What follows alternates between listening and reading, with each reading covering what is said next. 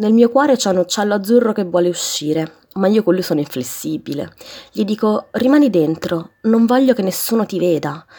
Nel mio cuore c'è un uccello azzurro che vuole uscire, ma gli verso addosso whisky e aspiro il fumo delle sigarette.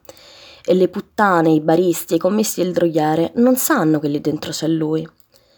Nel mio cuore c'è un uccello azzurro che vuole uscire, ma io con lui sono inflessibile, Gli dico, rimani giù, mi puoi fare andare fuori di testa. Vuoi mandare all'aria tutto il mio lavoro? Vuoi far saltare le vendite dei miei libri in Europa? Nel mio cuore c'è un uccello azzurro che vuole uscire. E solo di notte, qualche volta, quando tutti dormono, gli dico, lo so che ci sei, non essere triste. E poi lo rimetto a posto. Ma lui lì dentro un pochino canta, mica l'ho fatto morire per davvero.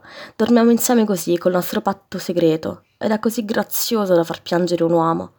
Ma io non piango, e voi?